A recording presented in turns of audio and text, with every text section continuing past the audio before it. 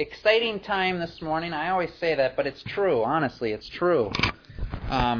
You know what I'm so excited about this morning is even when we're studying Judges and we're studying other books, we know that God has inspired it, and it's just as powerful. But there's something about actually hearing Jesus' words that is just so cool, isn't it? It's just so encouraging to know that the author and finisher of your faith is talking directly to you. And I asked Danger if we could sing that song much, because it talks about sitting at His feet. And you think about that, and that is powerful. And realize that we are sitting at the Savior's feet, and in a very, very powerful, meaningful, clear way, He's going to speak directly to you. These are His words. And I'm just so excited. If you watched one of the reality shows this year, there's a guy on there that kept saying, "Can you dig it?" And I kind of think of him in that, wow, are you excited? Are you ready? Are you pumped? Because we've got some powerful, powerful things here. So, hope you can dig it this morning, because we've got to learn a lot. We're going to call this a follower's influence. Now, I wish I could claim this handy-dandy outline I'm about to show you, but I can't. This is on a study guide that Josh has directed us to, and it's been really helpful, I think, for kind of knitting together. Not that we use everything from it, not that we don't go on different sides of what the text is saying, but it's been really good for guiding and directing. You'll notice in the back of your bulletin there's kind of a blank space. I'm going to give you a view of the overall outline. Depends on you. Maybe you want to write it down now, maybe you want to wait and write it down gradually, but this I hope will give you kind of an overview of what we're about to do. The first point we're going to talk about is influenced followers. Influenced followers. We're going to take verses 1 through 20 of chapter 4. We're going to talk about different soil samples. I didn't know this, but did you know Mark Smith is a scientist? His undergraduate work was in biology? Hydrogeology. That's impressive. He knows about soil samples, and we're going to talk about soil samples. We'll talk about seed on the path from soil sample 1. We'll talk about seed on rocky ground. We'll talk about seed among thorns. And we'll talk about seed on good soil. I'm really excited because I think there's two sides of application. The nice thing about this is Jesus Himself gives the interpretation of this Scripture. Interpretation, what do the verses mean? Jesus lays it out in clear English. But as far as application, I think there's two different sides of this. I was really enthused this last weekend. I was over at Emmaus and they had a conference and the whole thing was about evangelism. And what was so neat is a lot of the things that you guys have been telling me and we've been working on, they repeated and re-emphasized. And I think this morning again, even before going to that conference, realizing that there's an evangelistic challenge here. And we need that. But there's also an edification challenge. And we need that too. It's both. They're both right in this passage. After we talk about the soil samples, we're going to talk about influential followers. So we talked about followers being influenced. Now we're going to talk about followers influencing others. We'll skip influenza, but we could touch on that probably too. Verses 21 through 34, we'll touch on influential followers. We'll talk about the purpose of the message. And when we're saying the message, I think it's safe to categorize it as the good news. The good news. We're going to talk about the power of the message. And we're going to talk about the potential of the message. And all of these, I hope, will come out in a very clear, very applicable way that you and I, in the good news, will have plenty of obedience to be able to put into practice. The bad news is we're going to give an account for what we learned this morning. And it was a challenge as we walk out of this door. Are we going to obey? Are we going to disobey? And unfortunately, there's no middle ground, is there? We're accountable now for what we're hearing. So if you don't want to obey, you better leave now, because there's some really solid, clear, practical things in ways that our lives have to change this week. Let's dig in, first of all, by looking at the passage. Now, when I spoke on Judges last, if I did it all over again, I don't think I would quite read as much of the narrative. But in this case, we're going to read the entire thing again, because 9 out of 10 words are Jesus' words Himself. Not that the others aren't inspired, but I think each word here is crucial to our understanding. So if you have your Bibles, follow along, or if you want to look up at the screen, Mark 4, 1 through 34. Again, he began to teach by the lake. And who's the he? Jesus, the Son of the living God. Brings some weight to what he says, doesn't it? Again, he began to teach by the lake, and such a large crowd gathered around him that he got into a boat on the lake and sat there while the whole crowd was on the shore by the lake. He taught them many things in parables, and in his teaching he said to them, "Listen, a sower went out to sow, and as he sowed, some seed fell along the path, and the birds came and devoured it. Other seed fell on rocky ground where it did not have much soil. It sprang up at once because the soil was not deep. When the sun came up, it was scorched, and because it did not have a root, it withered. Other seed fell among the thorns, and they grew up and choked it, and it did not produce grain. But other seed fell on good soil and produced grain, sprouting and growing. Some bore 30 times as much, some 60, and some 100 times. And he said, whoever has ears to hear had better listen." When he was alone, those around him with the 12 asked him about these parables. He said to them, "The secret of the kingdom of God has been given to you, but to those outside everything is in parables, so that although they may look but not see. So that although they look, they may look but not see. And although they may hear but not understand. So they may not repent and be forgiven." He said to them, "Don't you understand this parable? Then how will you understand any parable? The sower sows the word. These are the ones on the path where the word is sown. Whenever they hear, immediately Satan comes and snatches the word that was sown in them. These are the ones sown on rocky ground. As soon as they hear the word, they receive it with joy, but they have no root in themselves and do not endure. Then, when trouble or persecution comes because of the word, immediately they fall away. Others are the ones sown among thorns. They are those who hear the word, but worldly cares, wealthy pleasures, and the desire for other things come in and choke the word, and it produces nothing. But these are the ones sown on good soil. They hear the word and receive it, and bear fruit, one 30 times as much, one 60, and one 100. I'm sorry, I didn't put the rest of it, so let's pick up in your Bibles and read 21 on. I apologize for that. 21. And he said to them, "Is a lamp brought to be put under a basket or under a bed? Is it not to be set on a lampstand? For there is nothing hidden which will not be revealed, nor has anything been kept secret but that it should come to light. If anyone has ears to hear, let him hear." Then he said to them, "Take heed that you hear what you hear. With the same measure you use it, it will be measured to you. And to you who hear, more will be given." Let me read that again. "Take heed what you hear. With the same measure you use, it will be measured to you.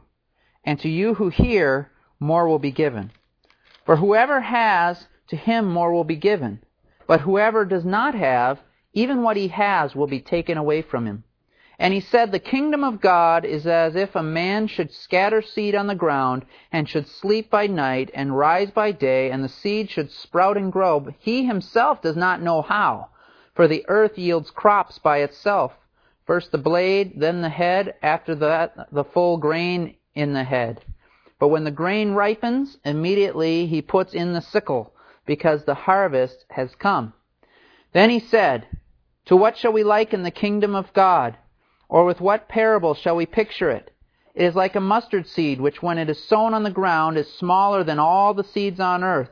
But when it is sown, it grows up and becomes greater than all herbs, and shoots out large branches, so that the birds of the air may nest under its shade." And with such parables he spoke the word to them as they were able to hear it. But without a parable he did not speak to them. And when they were alone, he explained all things to his disciples. Good stuff here. And that's an overview. We need to pause and ask this author and finisher of our faith to teach us, to guide us. He showed His apostles, He showed His disciples what it meant. We need the Spirit of God to show us what it means this morning. Father, we trust You to teach us. We trust You to show us what You're talking about here. We trust You to even convict our hearts and give us the motivation and desire to obey. Lord, 9 out of 10 times it's not that we don't understand, it's that we don't want to obey. And we need You to change our hearts this morning. Use us, please, in Jesus' name. Amen. I want to say a couple of things here. I'm going backwards. What does it mean to sow? Sow means to plant or seed, or in this case, to throw seed out. That's important, I think.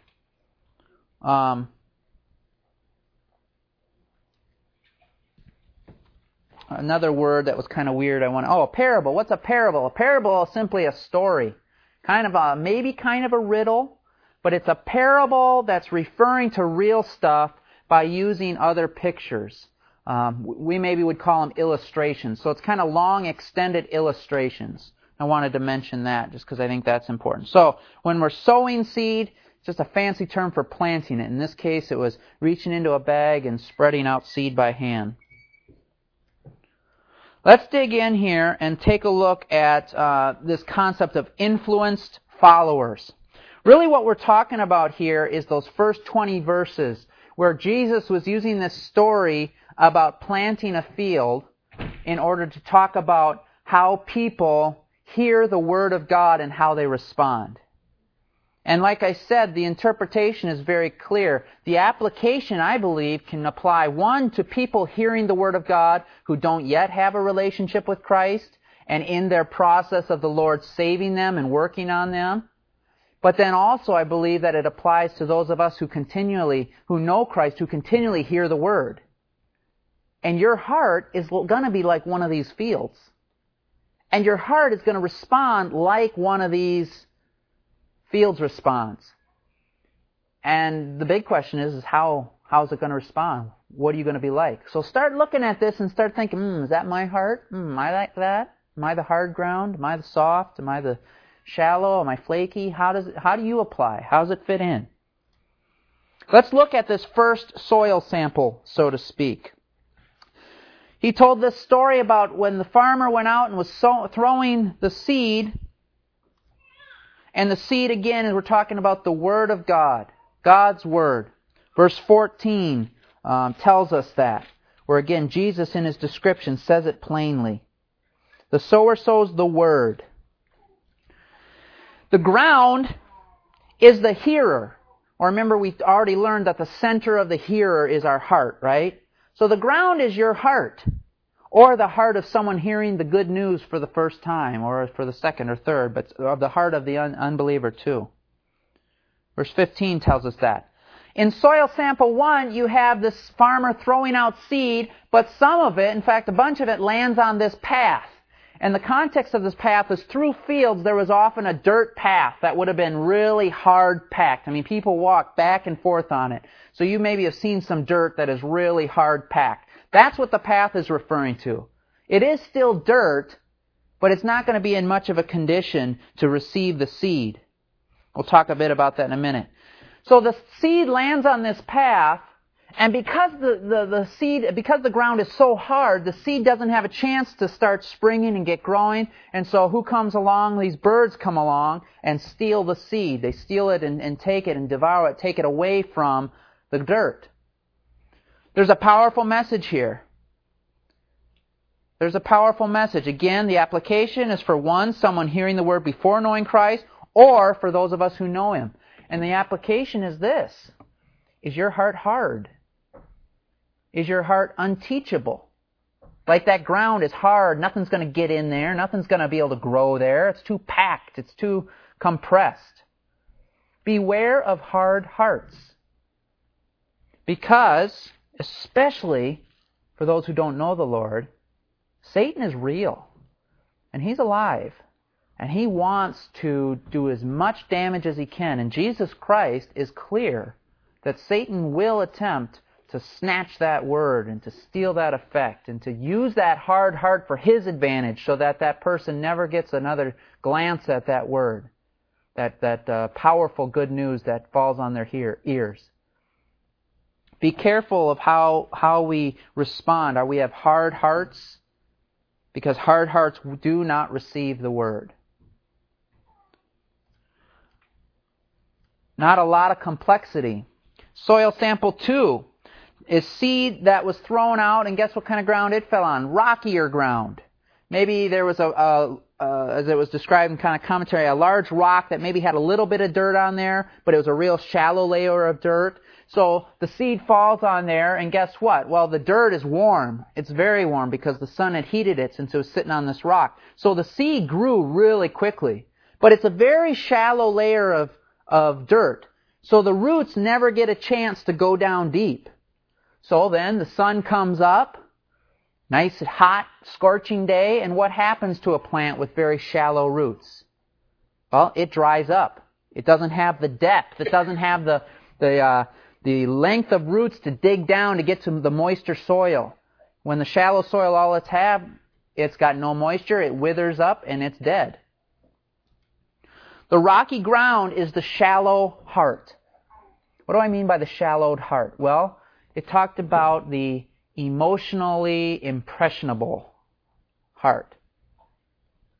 People who are they don't have substance. People who are driven and tossed by kind of every wind and wave. And yeah, they're one of the most exciting people to jump on this bandwagon, but in no time they're flittering and flopping the other way. There are people out there whose hearts are very, very shallow. And as this talks about, as Jesus talks about, if you've got a shallow heart, if you're ungrounded, if you don't have substantial footing, you wither. What is the sun? The sun in this case is persecution. Tough times. Tough times come. And what is that person, and let's think of the sense of the unbeliever here, the person who's heard the good news, and their response is, oh yeah, great, yes.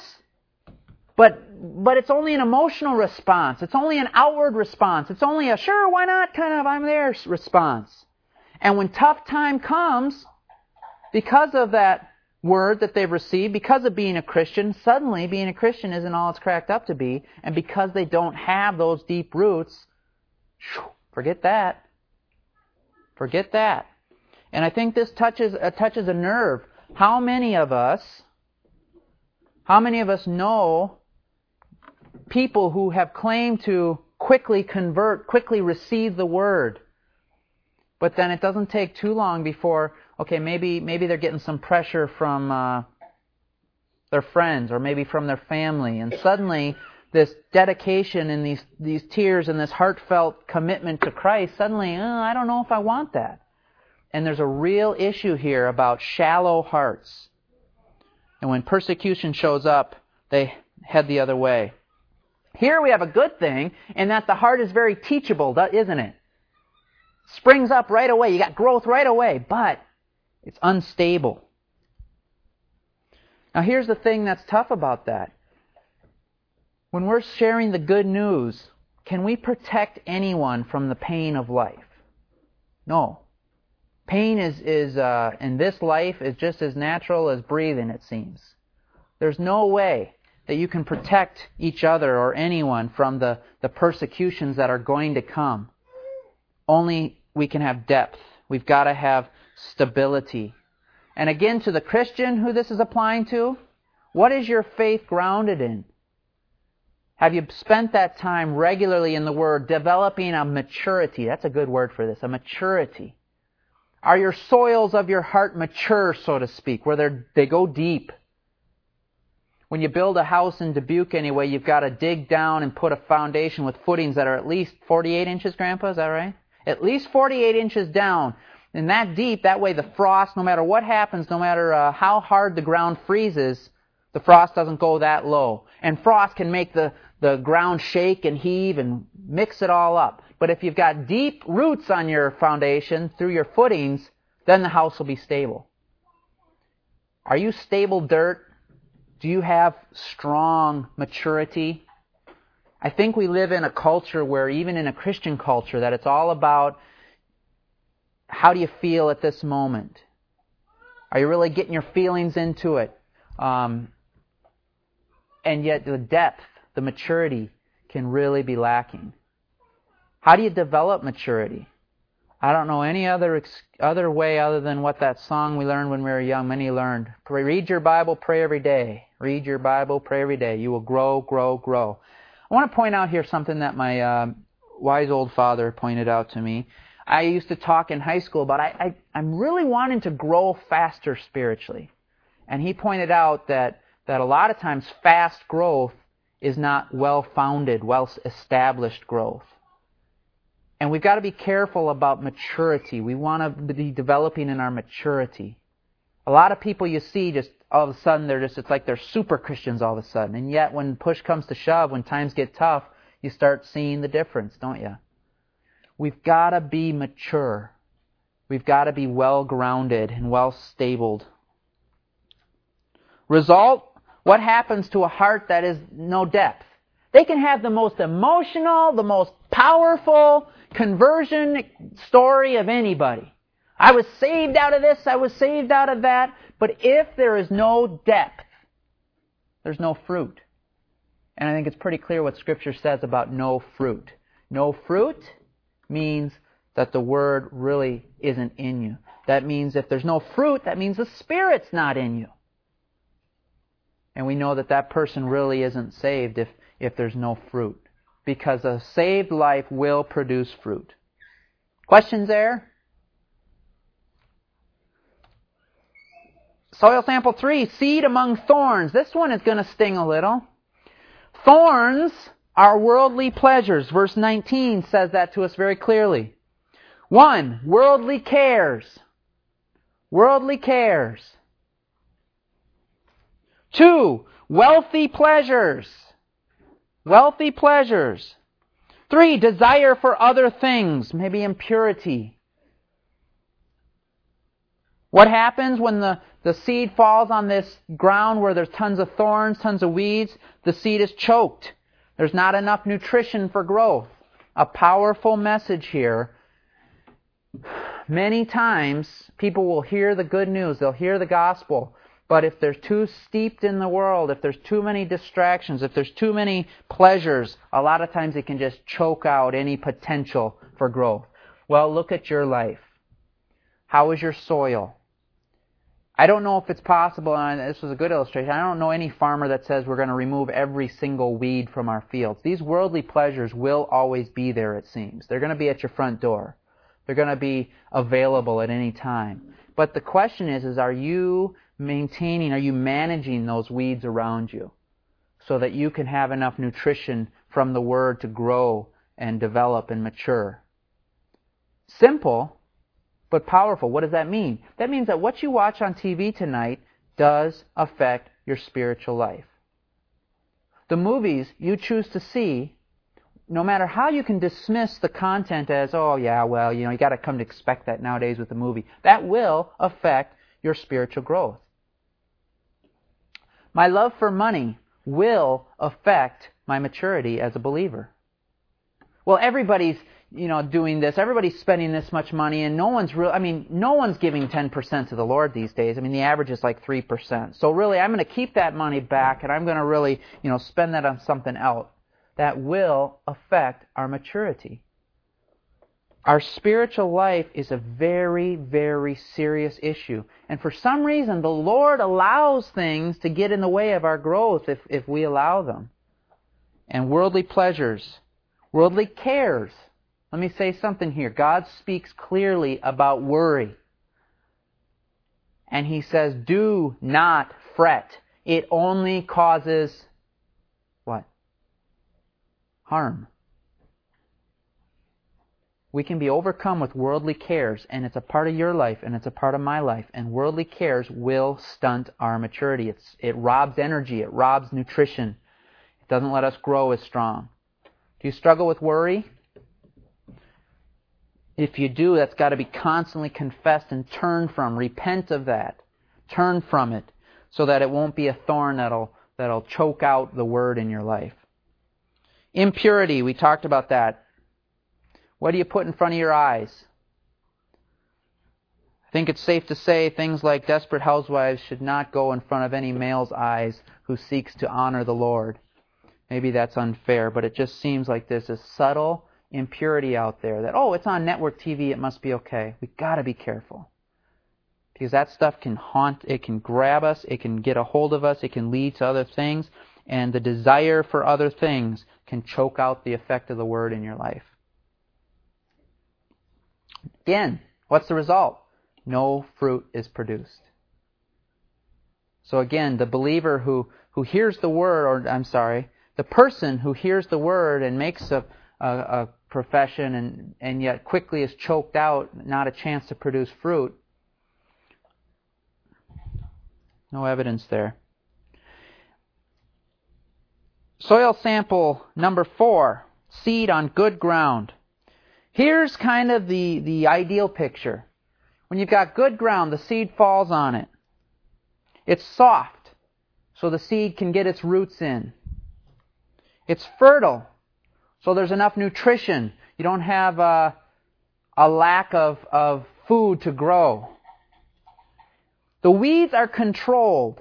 Again, I don't know any farmer who can remove all the weeds, but the weeds are controlled, so they're not taking over. The impure thoughts and whatnot are not at the forefront. And growth is consistent and substantial. When we're talking about sharing the good news with those around us, this is the kind of conversion that we want the Lord to do. This is the kind of salvation that is real, authentic, true. Those young believers who crave the milk of the Word, who really spend time reading His Word, who spend time talking about it, who have turned from the worldly pleasures. They're not dabbling in the same kind of garbage. They've been willing to turn from the pleasures to avoid being controlled by the weeds. They have soft, teachable hearts that say, okay, I need to learn what being a follower of Christ is all about. And for those of us who are saved, you got to realize that your soil, your heart, will determine fruit, but it's very clear that some will produce fruit, some will produce 60-fold, some will produce 100-fold. I think it's important to remind us that a person who knows the Lord Jesus as Savior, you're not done. That some of those people, although even 3 truly saved people can produce 3 different amounts of fruit. And you got to realize that your life needs to depend on how much fruit you're willing to produce. How fertile are you going to be? How soft are you going to be? It's not just about, okay, I'm saved now, I can do whatever because I'm going to... No. We need to be aiming for that 100-fold of fruit. And the softness of your heart to the Word. And the amount of the Word in your heart, the fertility of the soil, and the weeds, the distractions, will all impact how much fruit your life produces. So what can we do? Well, some things we can't do. We can't change the seed. And again, this is a context too of one, our own life, but also in sharing the good news with others. When you're sharing the good news, you can't change the seed. In fact, the nice thing is it's the perfect inspired Word of God, isn't it? We don't need to change the seed. We wouldn't need to even if we could. We can't remove the birds. Let me say this. Spiritual warfare is real. And it's powerful. And Satan is no one for us on our own strength to mess with. We're blessed to have protection as believers from the Spirit of the living God. But spiritual warfare is real. We can't remove the bird. We can't remove Satan. We can't remove his influence, either on the unsaved people that we're trying to minister to or on other areas. We can't stop the blazing sun. Persecution is going to come. We can't stop weeds from appearing. Like we said, you flip on the TV and there's an impure thought waiting to happen. You can't force the soil to change. You can't affect your coworker's heart. You can't reach in there and twist it so that it's going to do what you want it to do. Half the time it feels like we have less control over our heart. We can't do a lot of things, but we can work with the soil. We can water it. You can fertilize soil. You can aerate it. Did I spell aerate right?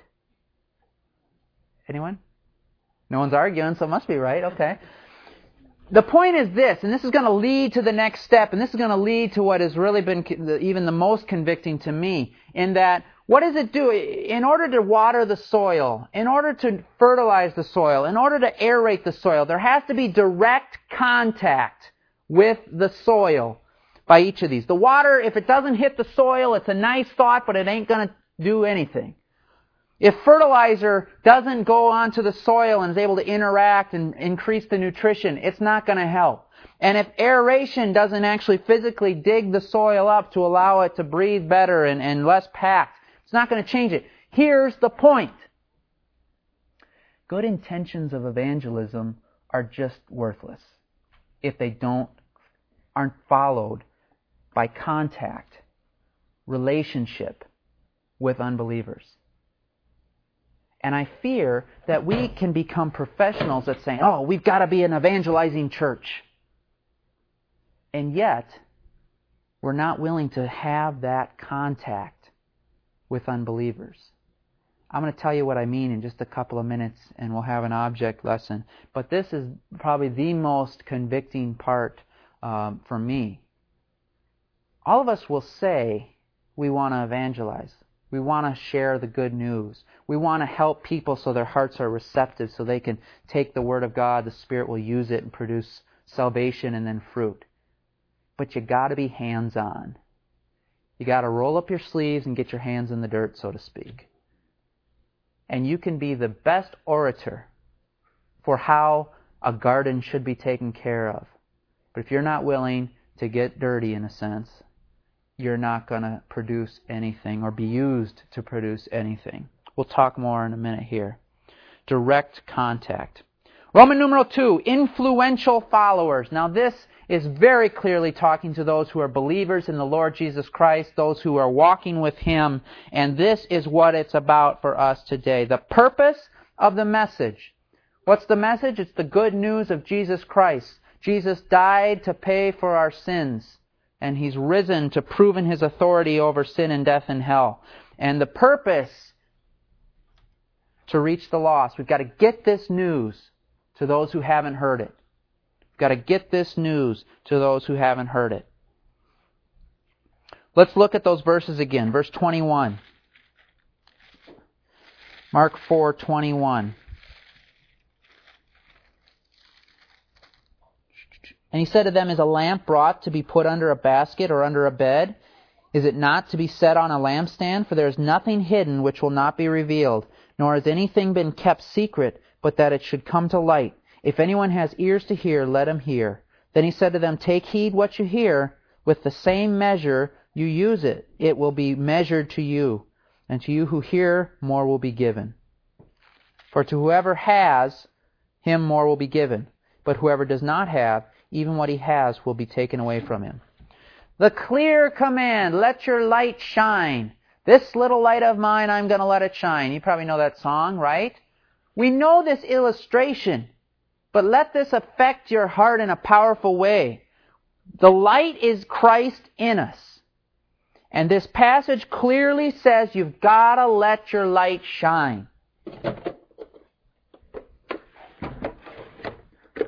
If Amanda were here, she'd be crawling up here to play with this thing. This is an illustration for you. This is the modern 2005 home. People come home, Christians now we're talking, will come home with their light in their car. They'll come home and what do? Push a button, what happens? Garage door goes up. Dave Glock taught me this, by the way. People drive in, what do? Close the door. Then you get out, go in the house. What are these windows? Is this the typical window? What do you usually have over your windows? Yeah, blinds. Shades, curtains. You don't want people looking in your house, do you? So you've got the windows basically covered over, okay? What do you think is the most underused door in America these days? What do you think? Front door. Why, Josh? As you go into the garage or you've got some other utility. Yep. And most people these days don't have a ton of people over, so you don't have a lot of guests coming to the front door. You don't have the porch out in front of the house that you used to have, right, where you sit. What's the point? The point is that we have become professionals at not contacting other people.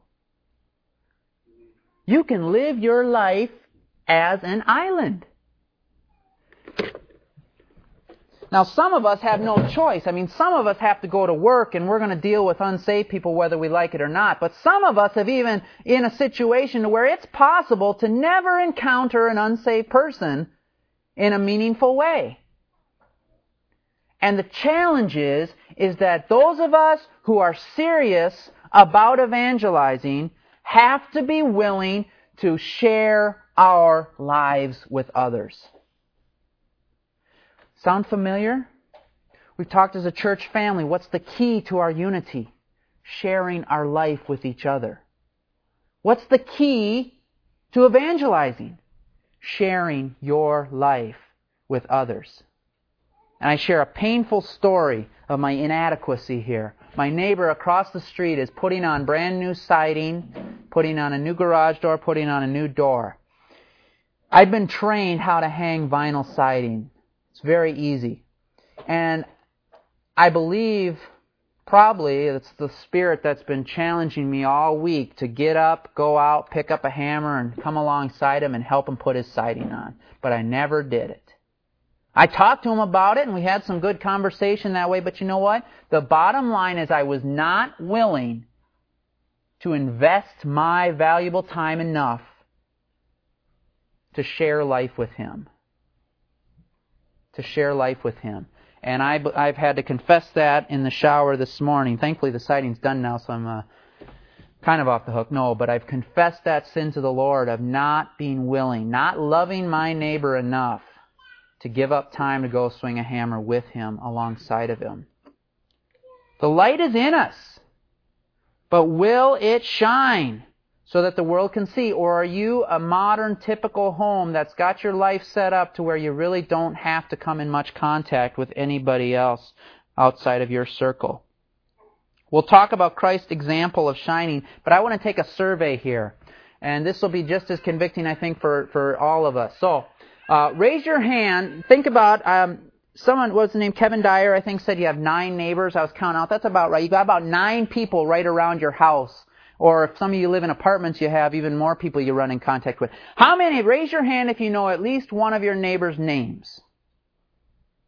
Okay, good.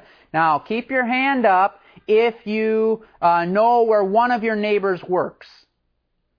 Okay, good. Now, keep your hand up if you have had a meal with one of your neighbors. Okay, good. We're still doing well. Keep your hand up if you have gotten enough talking to your neighbor to you know what one part of pain, what's one pain they have in their life. Okay, good. You see where we're going with this? Put your hands up. Thank you. Great work. Some of you are doing it. Some of you are sharing your lives. But some of the rest of us, it didn't take long, did it, before our level of connection with our neighbors kind of started to wane. And maybe we could be challenged that if we really are going to be obedient to what God wants, we've got to change our heart to be willing to get to know those people that He's put right around us, literally in our backyard. And there's a huge opportunity for us to truly share life. And we've got to do it. We've got to do it. You know, it's one of those things that we have to consciously change our focus. I think in one sense, we as a church have been doing a good job in the sense where, you know, I think Heidi's neighbors really appreciated the raking that you guys did for them. Michaela has said that her friend at work really appreciates the moving that you guys did. The church is doing a good job of supporting us, and I honestly think that it now comes down to my heart and my willingness. Am I willing to share life with the people next door to me? And I'm convinced as I heard about, these speakers the last few days taught about these techniques, it's all about relationship building, they said. And they would give us 4 techniques of how to build relationships. But as I was thinking about it, what does it all hinge on? Whether we really want relationships with those people. And we've got to change our hearts. I've got to change my heart. Andrew should not have to hang his own siding. He should have a believer in Jesus Christ next to him because he cares enough about him. And at this point I don't. So pray with me that our hearts will change on that. Let's take a look quickly at Christ's example in this area. Christ's example was totally different from our lifestyle.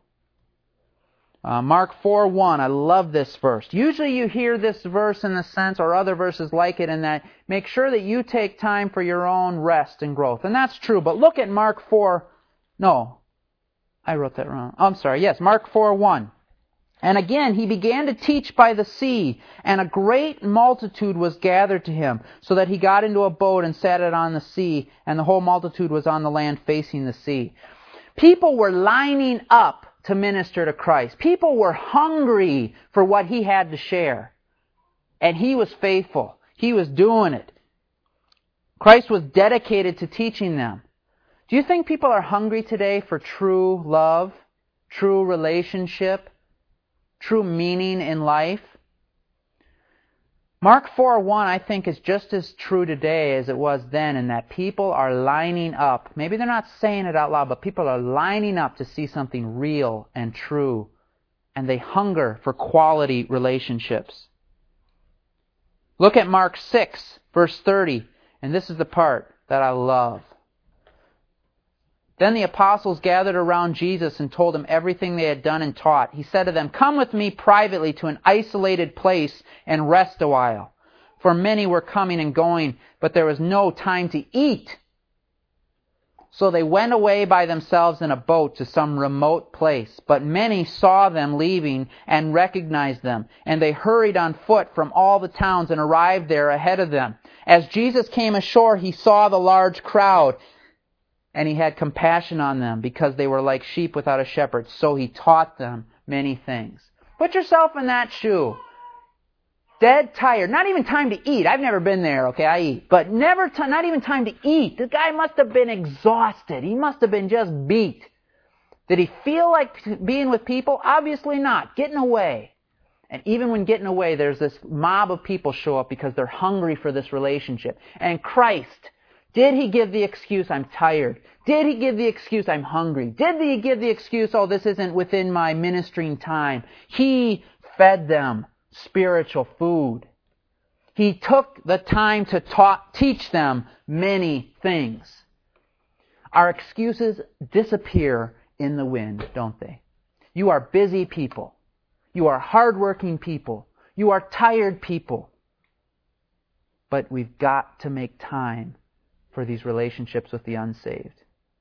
And there's no legitimate excuse for our not, other than we don't want to. We don't love them enough. That's got to change if we're going to be faithful obeyers of what we're hearing.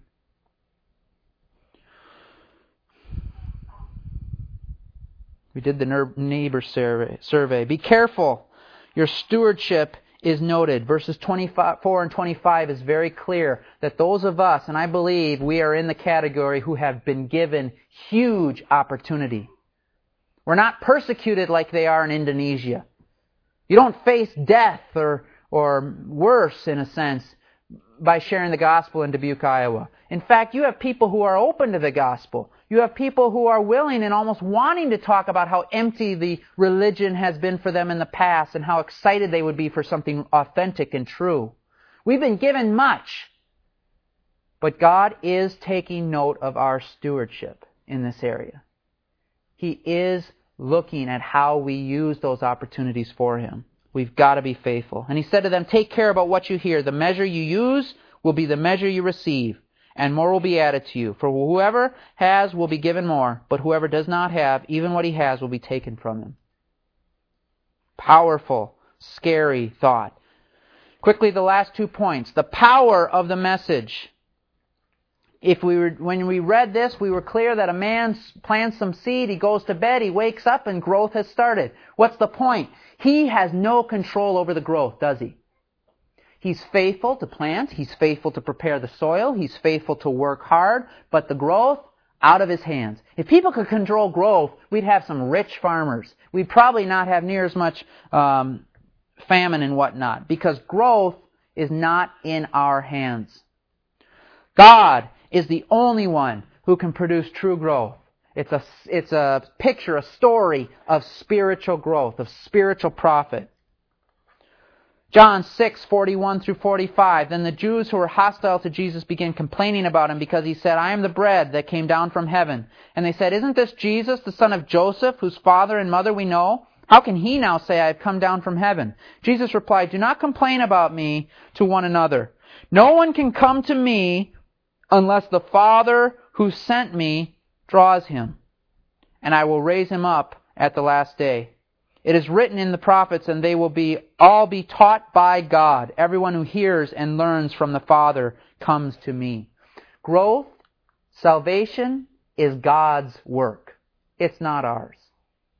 We need to be faithful. There's no excuse for lack of faithfulness here. But God is the only one who can produce true growth. God chooses to produce growth in very mysterious ways. Two examples of this. Mark 4, in our text, verse 10. Look at that with me. Mark 4, verse 10 is a strange verse, and there's a couple of different interpretations. We're not going to go into them now, but you'll get what I mean, I think.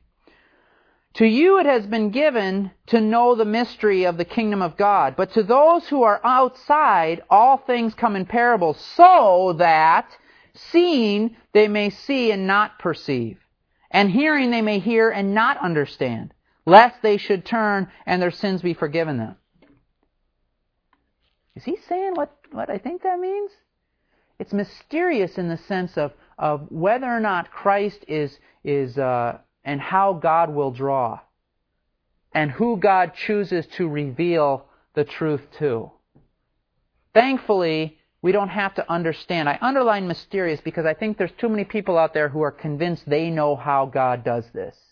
We've got the methodology of God figured out, so I can tell you how God leads and how God chooses, and it's a mystery. But understand, too, that the way God works in this is mysterious. Romans 9, I'd encourage you to write that down, and I'd encourage you to read it on your own. And if you don't come away from there going, what? Read it again, because it's a mystery. And there's a very real side that I think we need to understand and appreciate, that God chooses to work in mysterious ways, and He chooses to work in hearts in mysterious ways. More to be said. I hope there'll be more chance to say it. Let's end here with the potential of the message. This is cool. This ties right into these signs that we see on the side of us, or at least that one. Let me read these verses. And again, bear with me just for a couple more minutes. It's about 12:01. If you could give me a couple more, I apologize. We'll finish up. Then he said, to what shall we liken the kingdom of God? Or with what parable shall we picture it? It is like a mustard seed, which when it is sown on the ground is smaller than all the seeds on earth. But when it is sown, it grows up and becomes greater than all herbs, and shoots out large branches so that the birds of the air may nest under its shade. We don't care about mustard seeds, but we do care about what this is symbolizing. This is symbolizing the kingdom of God. And the kingdom of God is hidden right now in its full glory. There will be a day where Jesus Christ Himself will descend, and thankfully will be taken to heaven, but then after that there's a time and whatnot, and there will be a day where God's kingdom is clear to all. Philippians 2 says, every knee will bow, every tongue will confess that Jesus Christ is Lord. But right now the kingdom is hidden. But don't be confused at the significance, because one day the invisible kingdom will be made visible to all. And when that happens, it will be an awesome day. But understand that the kingdom you are serving, the kingdom you are working hard to make visible through your life, is a massive, wonderful, powerful kingdom. Don't let the message here, don't let the mustard seed fool you. Don't let the kingdom of God fool you. It looks insignificant. It looks like Satan is ruling the day. It almost looks like he's winning half the time. But Just like the mustard seed grows to produce this massive tree of strength, the kingdom that we serve is real and powerful. And keep focused on making the invisible kingdom visible now to all those around us. Colossians 3, 1 through 4, and Matthew 5, 14 through 16 are closing verses to speak to this. Colossians 3, 1 through 4. Therefore, if you have been raised with Christ, keep seeking the things above, where Christ is seated at the right hand of God. Keep thinking about the things above, not the things on earth. For you have died, and your life is hidden with Christ in God. When Christ, who is your life, appears, then you too will be revealed in glory with Him. Keep going. Keep pushing forward. What we're striving for is worth it. He promises. It's tough. It's agonizing. I will confess to you that Christy and I, we laid in bed and I looked at her the other night and said, what's the point? But was quickly reminded, thankfully, that the kingdom is the point and it's worth it. And it's worth every bit of sweat, toil, and tears. Matthew 5, you are the light of the world. A city located on a hill cannot be hidden. People do not light a lamp and put it under a basket, but on a lampstand, and it gives light to all in the house. In the same way, let your light shine before people, so that they can see your good deeds and give honor to your Father in heaven. You have a chance to make the kingdom invisible, the invisible kingdom clearly seen through your lives. You impact each other. Your life helps me to turn my eyes to heavenly things as a believer, and you show those around you the love of Christ. And your good deeds, your loving hearts, your tender hearts, your service to them will show them the glory of the Father. It's a promise, and it's powerful. Father, we desperately need your help. Father, the soil is a good thing for us to keep in check. How are our hearts? It's a good start to realize that our light is on a stand. It's got to be seen. It's got to be brought into contact. It's got to be developed through relationship with our neighbors, with each other. Lord, we know that we've been given much and much is expected of us. Father, we know that you are the one who produces growth. You are the one who does any good. And we're thankful that we don't have to force the gospel on anyone, that we don't have to hold ourselves responsible to the response when a loving relationship has been developed. That's your work. Our work is to simply be faithful and focused and working hard. Father, we thank you that your kingdom, although hidden right now, is wonderful and it's powerful and it's worth every bit of effort. Father, turn our eyes to heavenly things. Turn our hearts to being lights of the world so that we'll show others your glory. Father, we commit all this to you, again understanding that our obedience will show how much we love you. And Father, we desperately need your Spirit to work and make us obedient. In Jesus' name, amen.